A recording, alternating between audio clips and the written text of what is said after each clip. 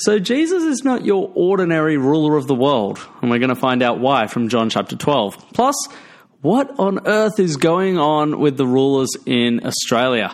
We're going to look at the schmozzle that is Australian politics. We're going to ask what Christians should think about our government today. My name is Tom Abib, and you're listening to The Word Grows.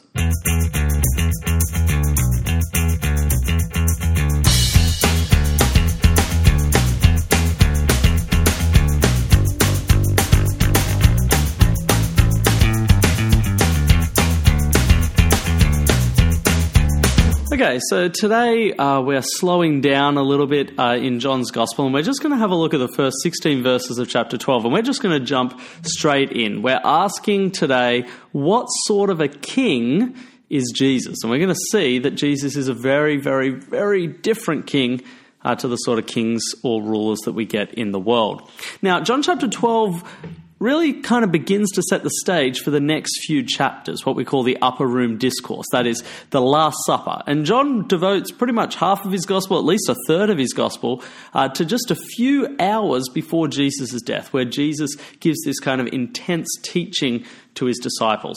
And there seems to be kind of two strands, two questions, two ideas that are being wrestled with throughout these chapters. The first is Jesus' death. We saw in our last episode that yes, Jesus has come to bring life, resurrection life. That's what we see with Lazarus, but it comes through his death. And this whole idea of Jesus and how he's come to die really starts getting unpacked in these next few chapters. Jesus is the Messiah. He's the promised King of the world. He's the Son of Man. He's the Judge of the earth. He's the Son of God. He's one with the Father, co-equal with the Father. He's the creator. He's the giver of life and light. He's God himself, and he's about to be crucified. And this shocking revelation really shapes the rest of Jesus' teaching in this gospel. So in the first half of John, if you think of that as that was all about Jesus, the one who will give us life.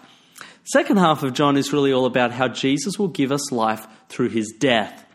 And this second half of John is really unpacking how his death will achieve life for us, but it will also help to unpack what this teaches us about the sort of life that we have now as disciples of Jesus. See, what does following Jesus look like if Jesus dies on the cross?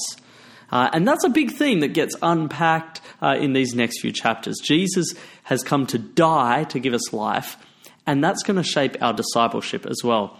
Now, another theme that we're going to pick up in the next few chapters is that Jesus, because he's going to die and then he'll rise again and he'll return back to the Father, he's not going to be around much longer. He's going away. He's already hinted at that. Chapter 7, he told the Pharisees he's only going to be with them a short time, then he's going back to the one who sent him, going back to the Father. Chapter 9, Jesus tells his disciples that while he's in the world, he is a light of the world, but night time is coming. That is, there will be a time when his disciples are going to have to follow him without him physically being there anymore. They're not going to be able to see him. They're not going to be able to hear him. They're not going to be able to touch him. And that's going to make following him really, really hard. Now, as disciples of Jesus ourselves, we forget. We forget because this is our total experience of Jesus. We have always had to follow Jesus without being able to see him or hear him or touch him. But imagine what it was like for those disciples who the whole time he was there with them. They were following him. And now he's saying, I'm going to go away, but you still need to follow me.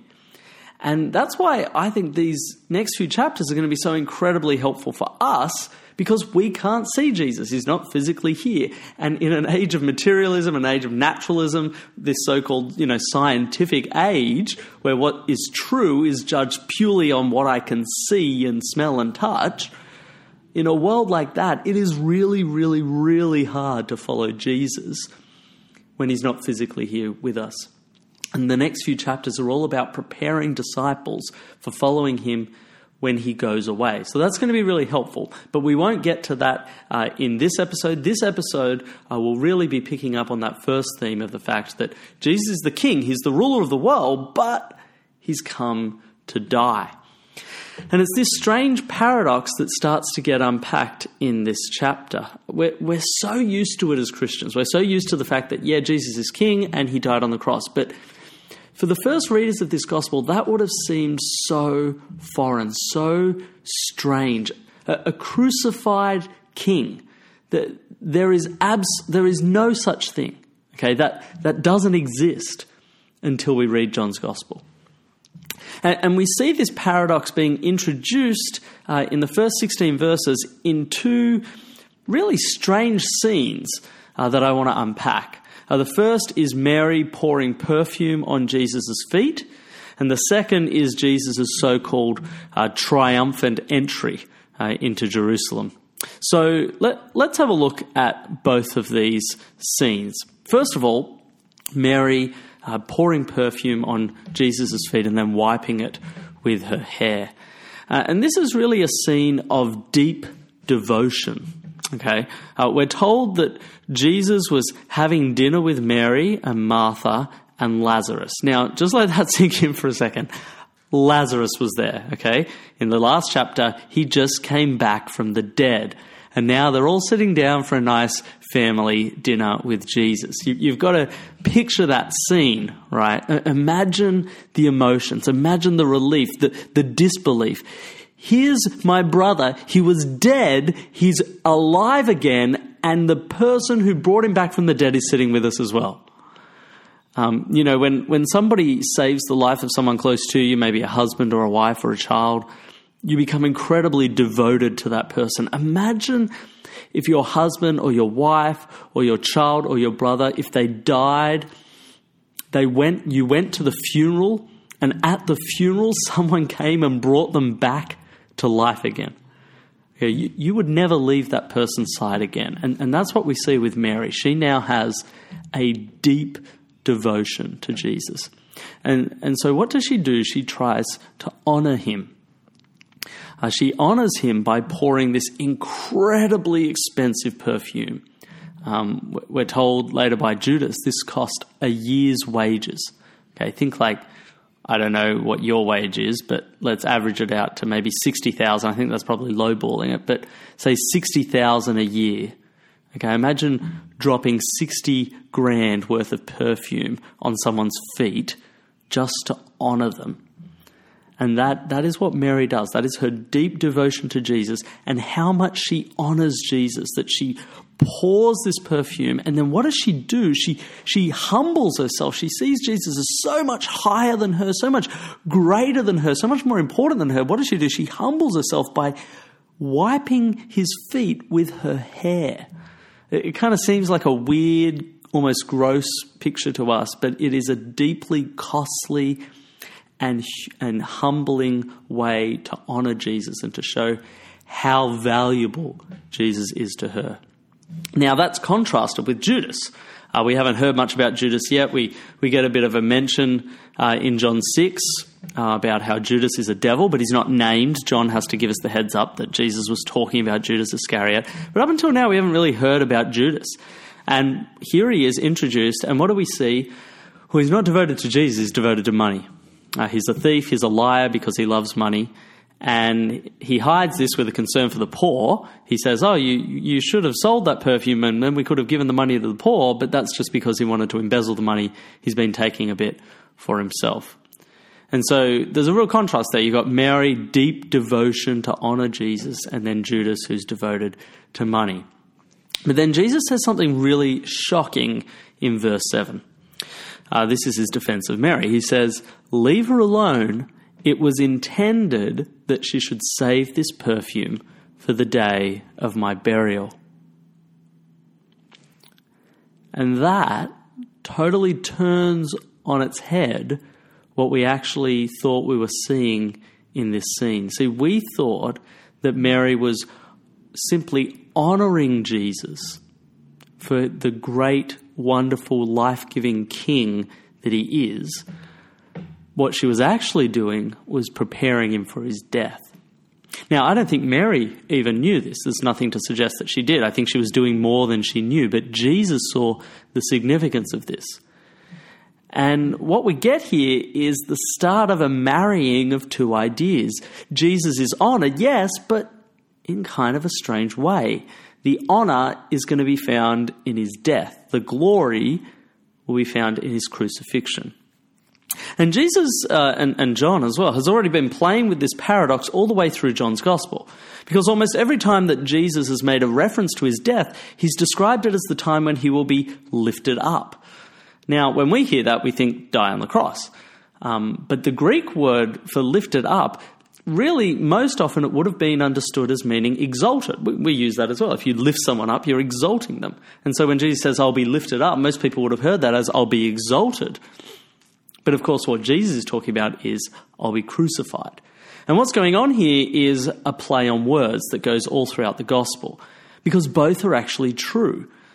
See, Jesus is exalted when he's lifted up on the cross. His glory is in his crucifixion. And this anointing that we have of Jesus here, this honouring of him with oil, is actually a preparing him for burial.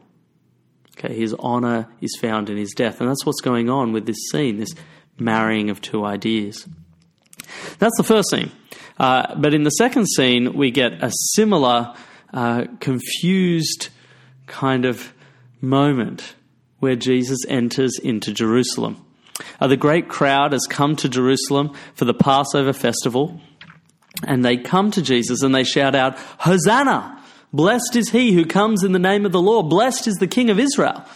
Now, we've already heard before that the crowd wanted to make Jesus king by force. Okay, that was back in John chapter 6. And Jesus at the time, he withdrew from them. He didn't let them make him king. Why? Well, because they don't actually get what sort of a king he is. Now, what they actually cry out, that is from a psalm. They're crying out a psalm, Psalm 118. And it's a really, really interesting psalm. Because on the one hand, it is a victorious psalm. Okay, verse 6 of Psalm 118, the Lord is with me, he is my helper. I look in triumph on my enemies. Or verse 10, all the nations surrounded me, but in the name of the Lord I cut them down. See, it's this picture of this great victory in Psalm 118, and the crowds take these words upon their lips because they see Jesus as this political Messiah who's going to drive out the nations, who's going to have triumph over enemies. And that's actually exactly why the Jewish council decided to kill Jesus in the previous chapter, chapter 11, right? They agreed to put Jesus to death. Why? Because they were scared that he was going to start a rebellion against the Romans, and the Romans would come back and crush him and destroy the city and the temple. And so when the crowd shout out, Hosanna, which means save now, save us now, they're actually crying out for a political salvation. Just as a bit of an aside, I kind of feel like it's a bit ironic because often when we sing that song, you know that song Hosanna at church, I don't mind the song that much, it's a fine song, but I think it's a bit odd when people sing it because most people don't understand Hebrew, and so most people don't actually know what they're singing when they sing Hosanna. We're singing Save Us Now, that's what Hosanna means. But I wonder, because we don't actually know what these words mean, do we actually know what we're saying? Or are we like the crowds crying out, Hosanna, Hosanna, save us now? Do we actually get what sort of a king we're crying out to and what sort of a salvation we're crying out for? Do we sing it triumphantly thinking, yes, we're going to go out there and conquer the world? Or do we sing it understanding that we follow a crucified Saviour and that the salvation that he's come to bring is not just some salvation of making our life better or some salvation of changing the world. It's a salvation from our sins that comes through his death on the cross. Anyway, something to think about. But the crowd clearly doesn't get it. And they sing out Hosanna, looking for a king to rescue them from the Romans by bringing military victory over their enemies, rather than a king who'll rescue them from their sins by dying a humiliating death on the cross. This is why I said Psalm 118 is such an interesting psalm, because the verses immediately before the verse that the crowd cries out in Psalm 118, verses 22 to 24, this is what they say. This is Psalm 118, verse 22. The stone the builders rejected has become the cornerstone. The Lord has done this, and it is marvelous in our eyes. Now that's really interesting because that verse where it says the stone the builders rejected has become the cornerstone, that gets picked up quite a bit in the New Testament to help explain the rejection of Jesus. See, Jesus is the rejected stone, and yet he is the way through which God is going to build his kingdom. In other words, it's not going to be through some military conquest of a powerful ruler that God builds his kingdom. No, it will be through the rejected stone, through the crucified Messiah. That's where true victory will come from. That's where true salvation will come from. And so again, the crowds are actually shouting more than they know. Jesus has entered Jerusalem as the King of Israel. They're absolutely right. He is the king. He's just not the sort of king that they think. He's not the sort of king that they want. And he has entered Jerusalem to save now, Hosanna. But not the sort of salvation that they think, not the sort of salvation that they want. And Jesus actually makes this claim himself very clearly for those with eyes to see it. And we're told that actually no one recognized the significance of what Jesus was doing, not even Jesus' disciples, until much later on. Jesus finds a young donkey and he rides into town on this donkey. Now, it's really interesting. In the past, I've never really thought of Jesus as doing things that intentionally, which is really dumb. I should have. I just kind of would read the Gospels and think, oh, okay, it's what Jesus happened to do, and amazingly, that was the fulfillment of a prophecy. But as you read John, you realize that Jesus was, obviously he's God, but Jesus was very intentional in everything that he does. Every leader is very intentional about what they wear, how they arrive, what they say. Everything they do is making a statement. And that's what Jesus does. When Jesus does things, he does them very intentionally to make a statement. So Jesus intentionally chose to heal people on the Sabbath, right? He could have picked any other 6 days to heal the man who was blind or even to heal the man who was paralyzed. But he chooses the Sabbath. Why does he choose that day? Well, because he's making a statement. I'm working just as my Father is working to bring about restoration, the Sabbath rest of the world. Well, in the same way, Jesus intentionally chooses to ride in on a donkey. And so we don't miss the significance. John actually reminds us that this is a fulfillment of a prophecy from Zechariah chapter 9, verse 9. Do not be afraid, daughter of Zion. See, your king is coming, seated on a donkey's colt. Now, this quotation from Zechariah 9:9 is all about Zion's king, who will bring salvation to Israel. So Jesus is making a clear political statement here as he hops on the donkey and comes into Jerusalem. He's saying, I am the promised king of Zion from Zechariah chapter 9, who has come to bring salvation. But one of the really interesting things when you read Zechariah 9 is that this is not an image of a king who's come to bring war. It's an image of a king who's come to bring peace. I've heard before, in ancient times, what you rode as a leader made a statement. If you rode into the city on a horse, it meant that you were preparing for war. But if you rode into the city on a donkey, it meant that now was a time of peace. It's probably because no one charged down the battlefield riding a donkey. And that's actually what we see in Zechariah chapter 9. In the very next verse that was quoted by John, after that we read, I will take away the chariots from Ephraim and the war horses from Jerusalem, and the battle bow will be broken. He will proclaim peace to the nations.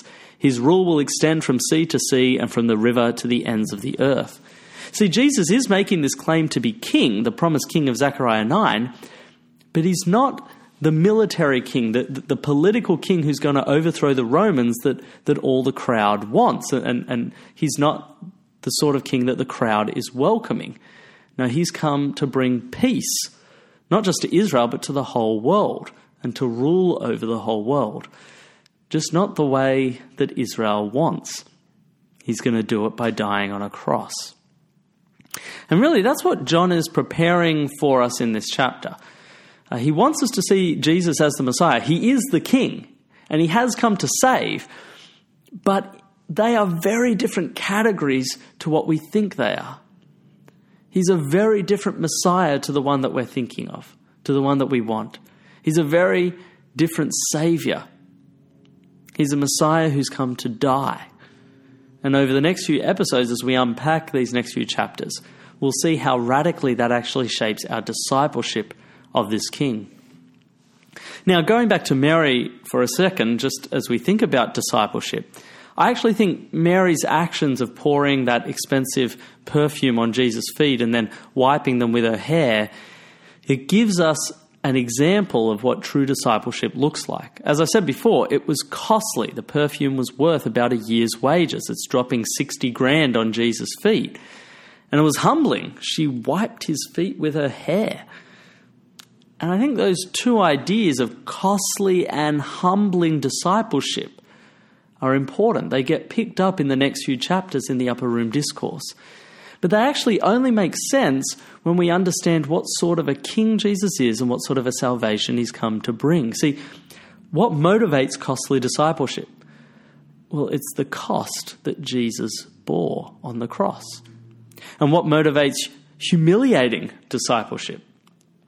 Well, it's the humiliation that Jesus bore on the cross. And so Mary gives us this quick snapshot of cross-shaped living. And that picture will be unpacked more and more in the next few chapters. And we'll look at that in the next few episodes. But for now, that's John chapter 12, verses 1 to 16. Okay, well, I want to continue now on this theme of rulers and leadership. And I thought it would be good to chat a bit about what's been happening in Australian politics the last few weeks.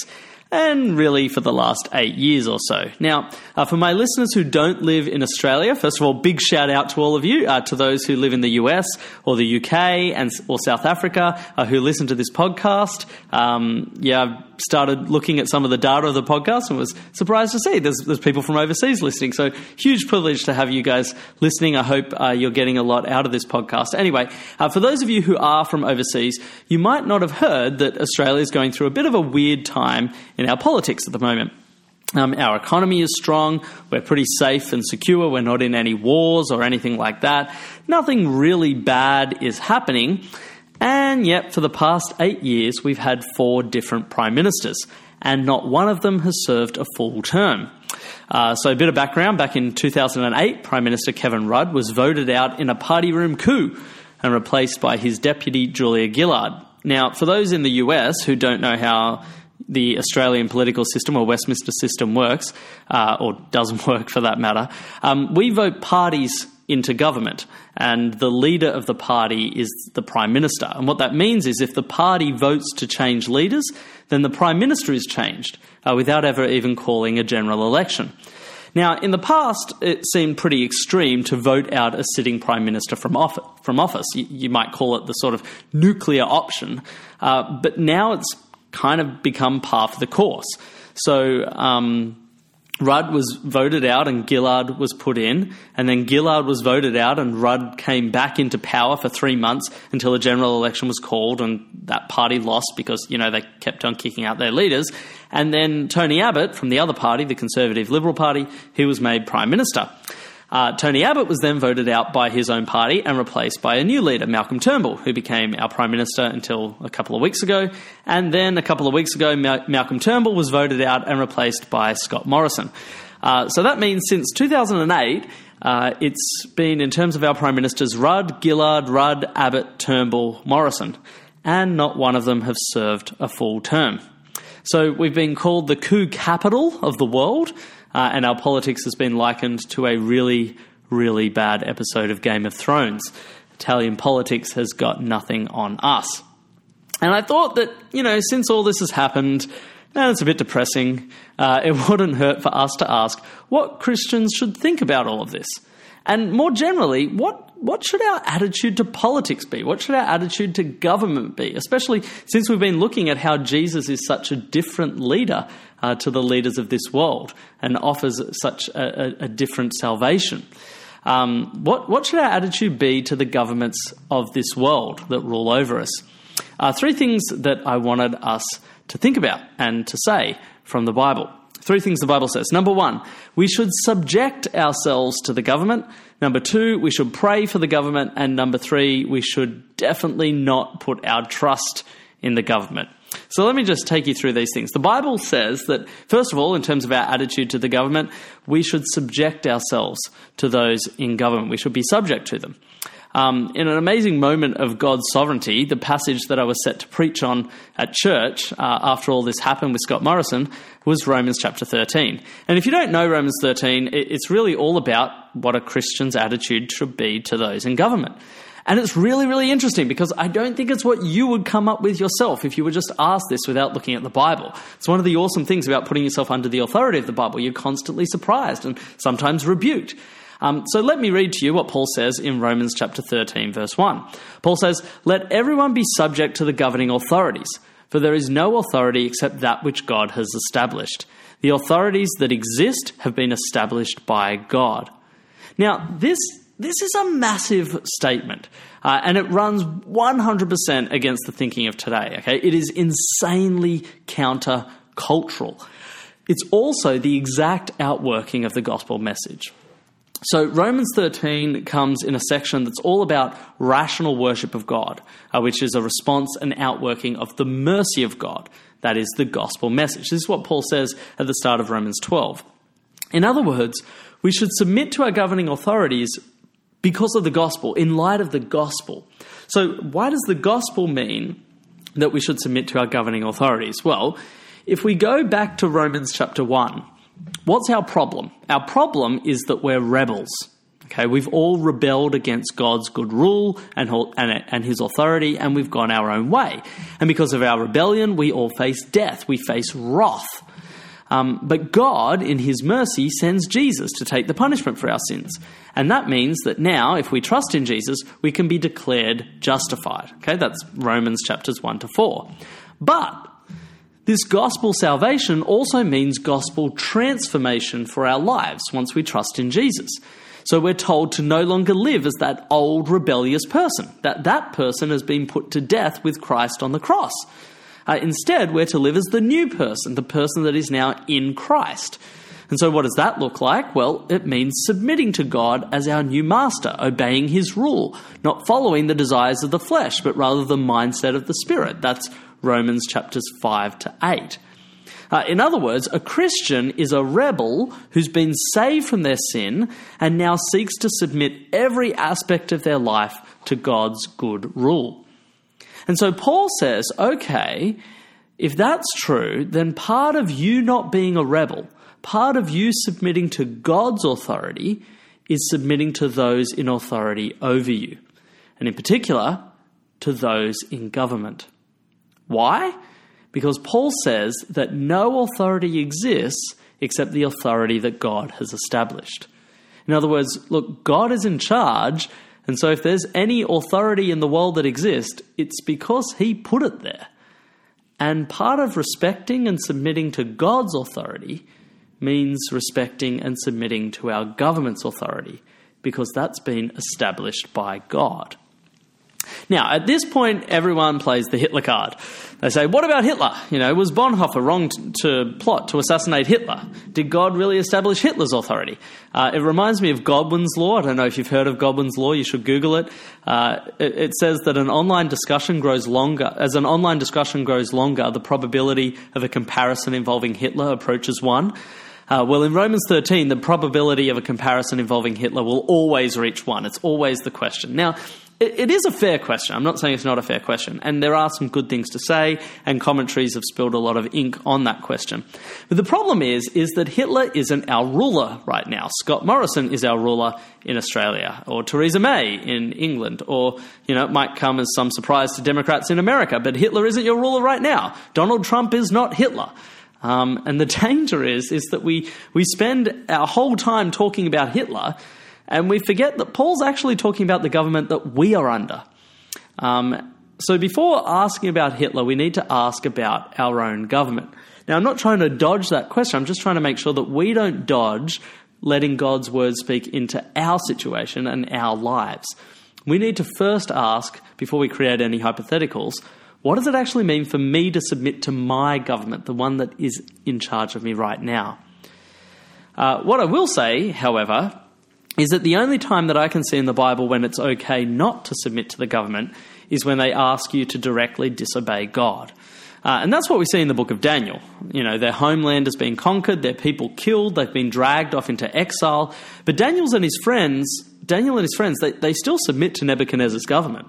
The only time they refuse is when they're called on to directly disobey God. And what's interesting is actually how they refuse to obey Nebuchadnezzar. So he says you've got to bow down to this idol, or you can only pray to the king. What do they do when they're told that? Well, they don't see this as a sign that it's okay to start plotting the overthrow of the government. They don't fight back and break out into a chorus of One Day More from Les Mis. No, they simply humbly refuse to obey the command that will go against what God says, and then they humbly accept the consequences, which for them was the death penalty. And they didn't resist that. And so I find that really interesting, because it means even in their refusal to obey, they still respect and submit to the authority over them. And this is what Paul says in Romans chapter 13, verse 2. He says, consequently, whoever rebels against the authority is rebelling against what God has instituted. And those who do so will bring judgment on themselves. Now, in a liberal democracy like ours, that doesn't mean you can't criticise the government. It doesn't even mean you can't work at getting an alternative government elected at the next election. That's not rebellion, that's just democracy. That's how our system works. It's perfectly within the law. However, once someone has been elected in a democracy, we must recognise and submit to that authority, even if it isn't the person we voted for, even if we think they are really, really, really bad for our country. We should submit to them, because they are the authority that God has established. It was interesting watching the US election a few years ago, and watching what happened after President Trump was elected. The nation, half the nation anyway, kind of went into meltdown. There were riots in the street and everything. And people were holding signs and chanting, "Not my president, not my president." And that is something that Christians must never do. Because like it or not, that authority has been established by God. So by all means, if you feel passionately about it and you don't like President Trump, you can work to get him voted out in the next election if you want. That's perfectly within the rights, your rights in the system of democracy in America. But while he's the president, you have to submit to him and you have to respect his authority. That's what Paul says. And what this really means for all of us is that Christians shouldn't ever try to establish a separate kingdom or nation. We can fall into the trap of thinking that since Jesus is our king and we belong to the kingdom of God, well, then we have absolutely no allegiance to the kingdoms of this world. That they're not our kingdom, they're not our leaders, not my president, that sort of thing, because Jesus is my king. And so you do have Christians thinking today, we should be working towards setting up an alternative kingdom here on earth. And that brings us back to John 13. Because the kingdom that Jesus establishes is not the sort of kingdom that most people seek after and fight for. It's not a kingdom of this world, as Jesus will tell Pilate later on in John's Gospel. He didn't come to establish a political kingdom that would rival the Roman government of the day. Even Jesus submitted to the Roman government of the day. And so it's not our task to work towards a political kingdom that rivals the secular government of the day. In fact, Paul says that the secular government of today has been established by God. And 3 times in Romans 13, they're described as God's servant. Now, they might not know that they're God's servant. They might not even believe in God. But they are servants of God. And because of that, our job is to submit to their authority. Another thing that this means for us is that Christians aren't above the law. So Paul says in Romans 13 verse 4, "For the one in authority is God's servant," there's that phrase again, "is God's servant for your good. But if you do wrong, be afraid, for rulers do not bear the sword for no reason." Okay, they're God's servants. They are agents of wrath to bring punishment on the wrongdoer. That's what Paul says. See, we can fall into the trap, again, of thinking, well, Jesus is my king and we follow his laws. And so, the laws of this land, they don't really apply to me. I don't need to worry about them that much because I belong to Jesus and his kingdom instead. And so people kind of start thinking, there's one law for the non-Christians, but I'm a Christian. I've only got one law for me. It's different. That's totally wrong. Paul says that God has given the government of the land the authority to punish wrongdoers. They're described as agents of wrath. They've been given the sword. And so Christians aren't above the law. We have to obey the law. Again, the only time we disobey, and then we do it respectfully and humbly and we still submit to the government, but the only time we disobey the laws of this land is when they call on us to actively disobey God's laws. But other than that, Christians aren't above the law. I think we see the horrible consequences of this wrong thinking with the Royal Commission that's been happening in Australia recently into institutional response to child sex abuse. And this isn't just in Australia. There's so many churches around the world that covered up the abuse that was happening. They moved on priests or moved on ministers after it happened. They never reported it to the police. Why? These people broke the law. They did a horrible, horrible thing. They should have been held accountable for what they did. Why didn't churches call the police, get them thrown into prison? It was because they thought they were above the law. They thought the law doesn't apply to us. We're the church. And they probably thought, it'll be damaging to the church if we get the police involved. Better to deal with it internally. But Christians aren't above the law. We're subject to the government and to their sword. They're agents of God's wrath. And so if we do something wrong, we deserve to be punished. We don't get away with it just because we're in Jesus' kingdom. So Christians aren't above the law. It also means, however, that Christians are under the protection of the law. I think this is really important as well. Because what it means is that if someone is doing something illegal, you should get the police involved. Sometimes Christians have a weird idea, and I think it comes from, it probably comes from a right place. It comes from a desire to be gracious and forgiving. And so we think, people probably shouldn't be thrown into prison. People probably shouldn't be punished. Let's just be forgiving and forget about it and let it all go. Well, first of all, that's a complete misunderstanding of the forgiveness that Jesus bought for us, because that forgiveness was incredibly costly and he took our punishment for us. God never just lets something go. But secondly, we should be totally fine with people who do the wrong thing being punished and thrown into prison.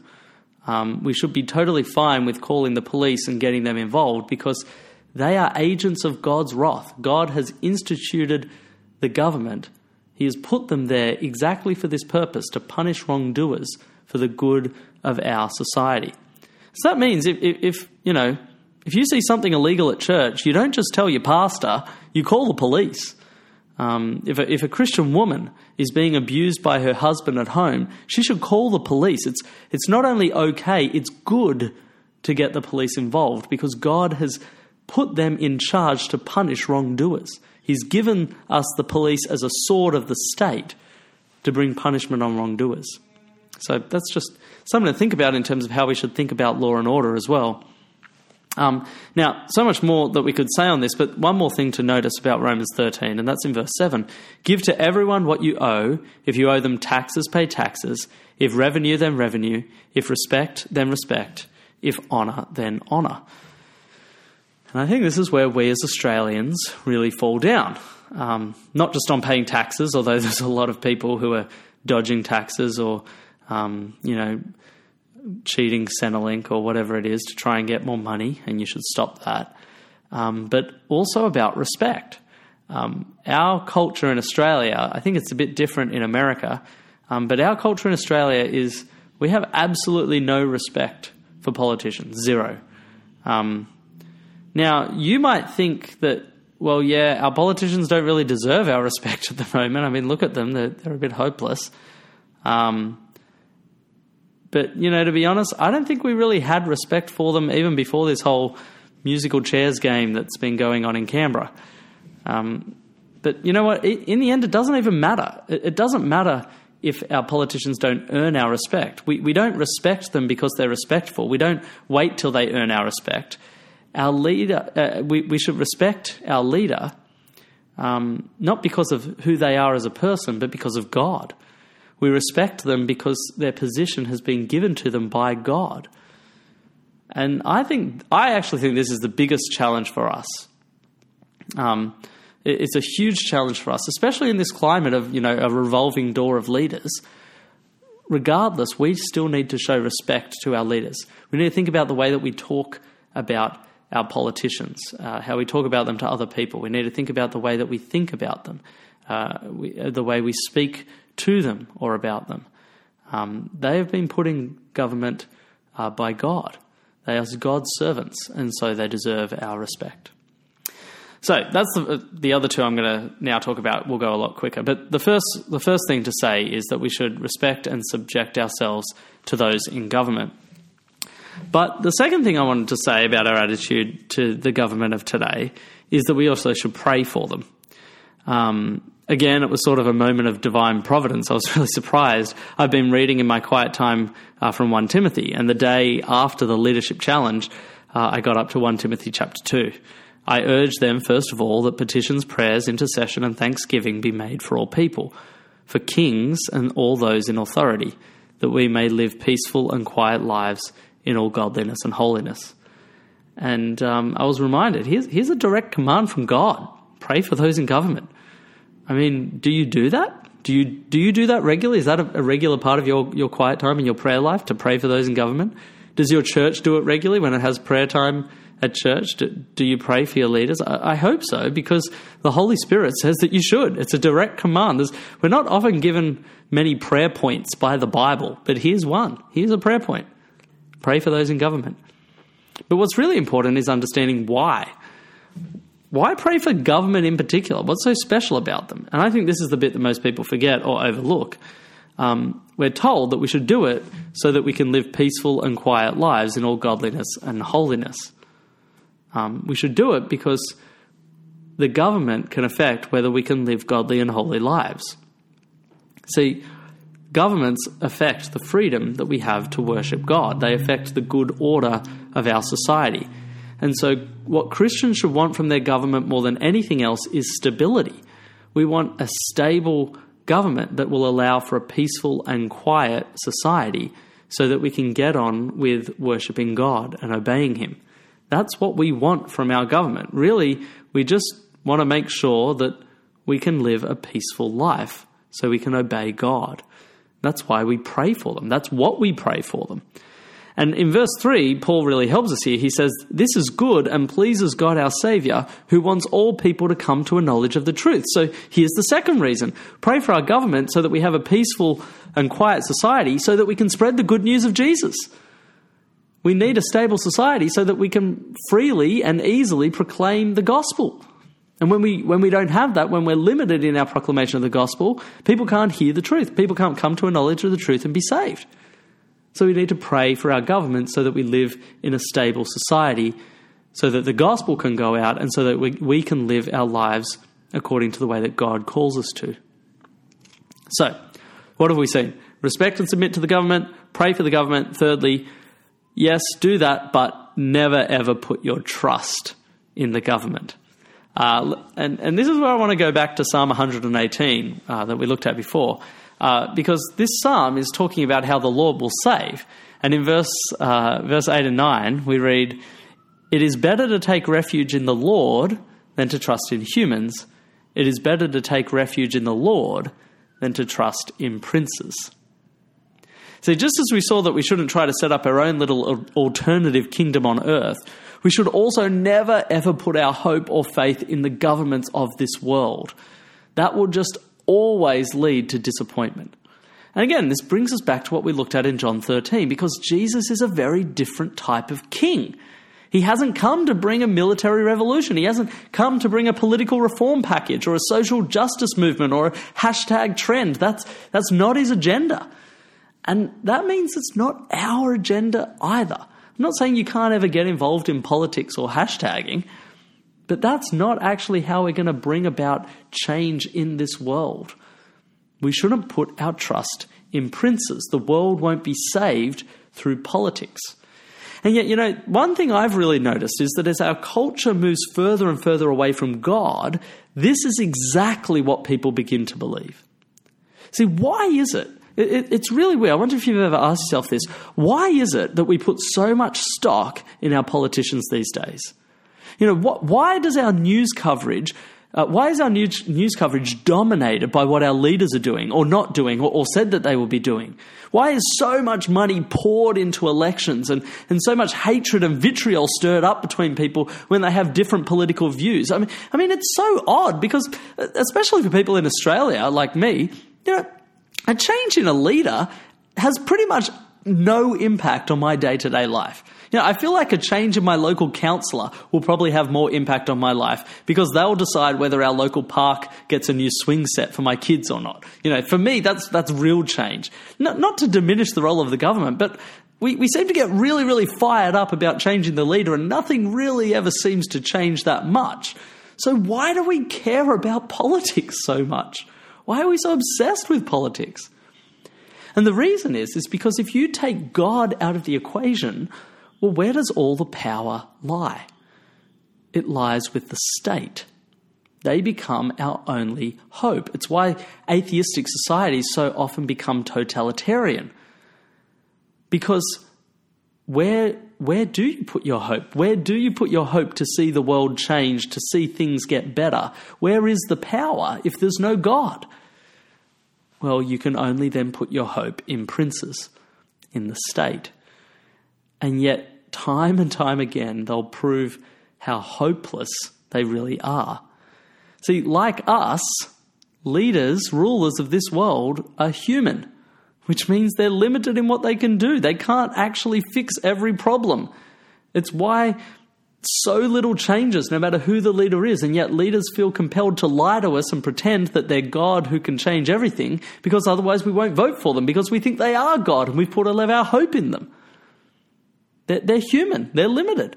And like us, they're sinners, which means they will fail us from time to time. In fact, they'll fail us often. They won't keep their promises. They'll show themselves to be morally corrupt. They'll act out of pride and self-interest. We shouldn't be surprised at this. They're sinners like us. And so we shouldn't put our hope in them either. When Prime Minister Tony Abbott was kicked out of office, he gave a speech that I thought was particularly perceptive. It was a really good speech, I thought. He didn't actually live up to the speech in the end because he promised he wouldn't try and usurp Malcolm Turnbull, which is exactly what he did. But leaders are flawed. Leaders are sinners, like I said. But let me read to you what he said in this speech. I felt it was really perceptive. This is what he said. He said, "The nature of politics has changed in the past decade. We have more polls and more commentary than ever before, mostly sour, bitter character assassination. Poll-driven panic has produced a revolving door prime ministership which can't be good for our country, and a febrile media culture has developed that rewards treachery. Of course, the government wasn't perfect. We have been a government of men and women, not a government of gods walking upon the earth. Few of us, after all, entirely measure up to expectations." And I think that is largely what's wrong with politics today. People think that we have a government of gods walking upon the earth. And when these gods disappoint us, as of course they will because they're not God, we're outraged and we demand a new government or a new set of gods to make our world a better place. But Psalm 118 says, "Do not put your trust in princes. It is the Lord who will save." And John 13 reminds us that our king is a very different king to the kings of this world. See, he will bring about true peace. He will establish a perfect kingdom of justice and righteousness. He will put an end to all the suffering and pain, but he's not going to achieve it through revolution or politics or movements. He achieves it through an inglorious cross.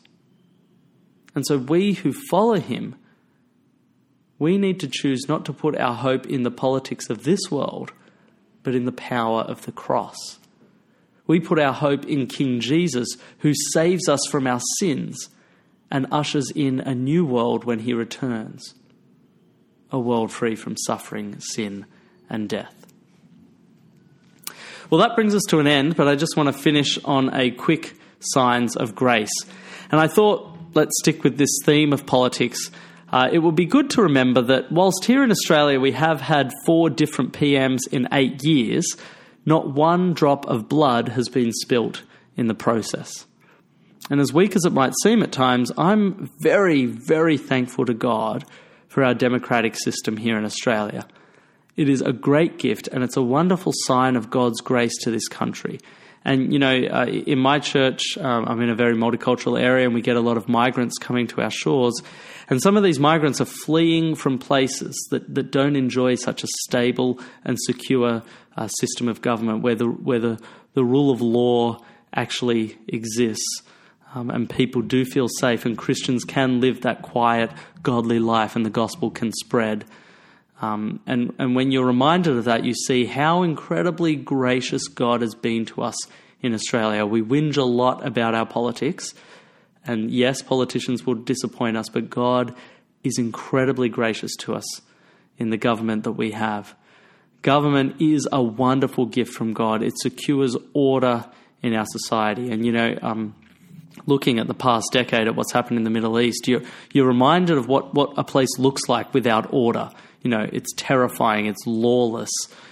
And so, despite how ridiculous our current political climate might seem, I think our government in Australia is a wonderful sign of God's grace to us in the world. And it's something we should be thankful for. And it's something I'm very thankful for. Well, that brings us to an end for this episode. I hope you've enjoyed it. If you did enjoy it, make sure that you like us on Facebook and that you share this podcast. Please do share on social media. Let your friends know about it. Let your church know about it. Maybe you could put it on your church's Facebook page or a Christian group that you have on Facebook or whatever other way that you can. We'd love to get the word out because we want to see more and more people growing in God's Word. And also, don't forget to subscribe if you haven't subscribed yet. My name's Tom Abib, and you've been listening to The Word Grows.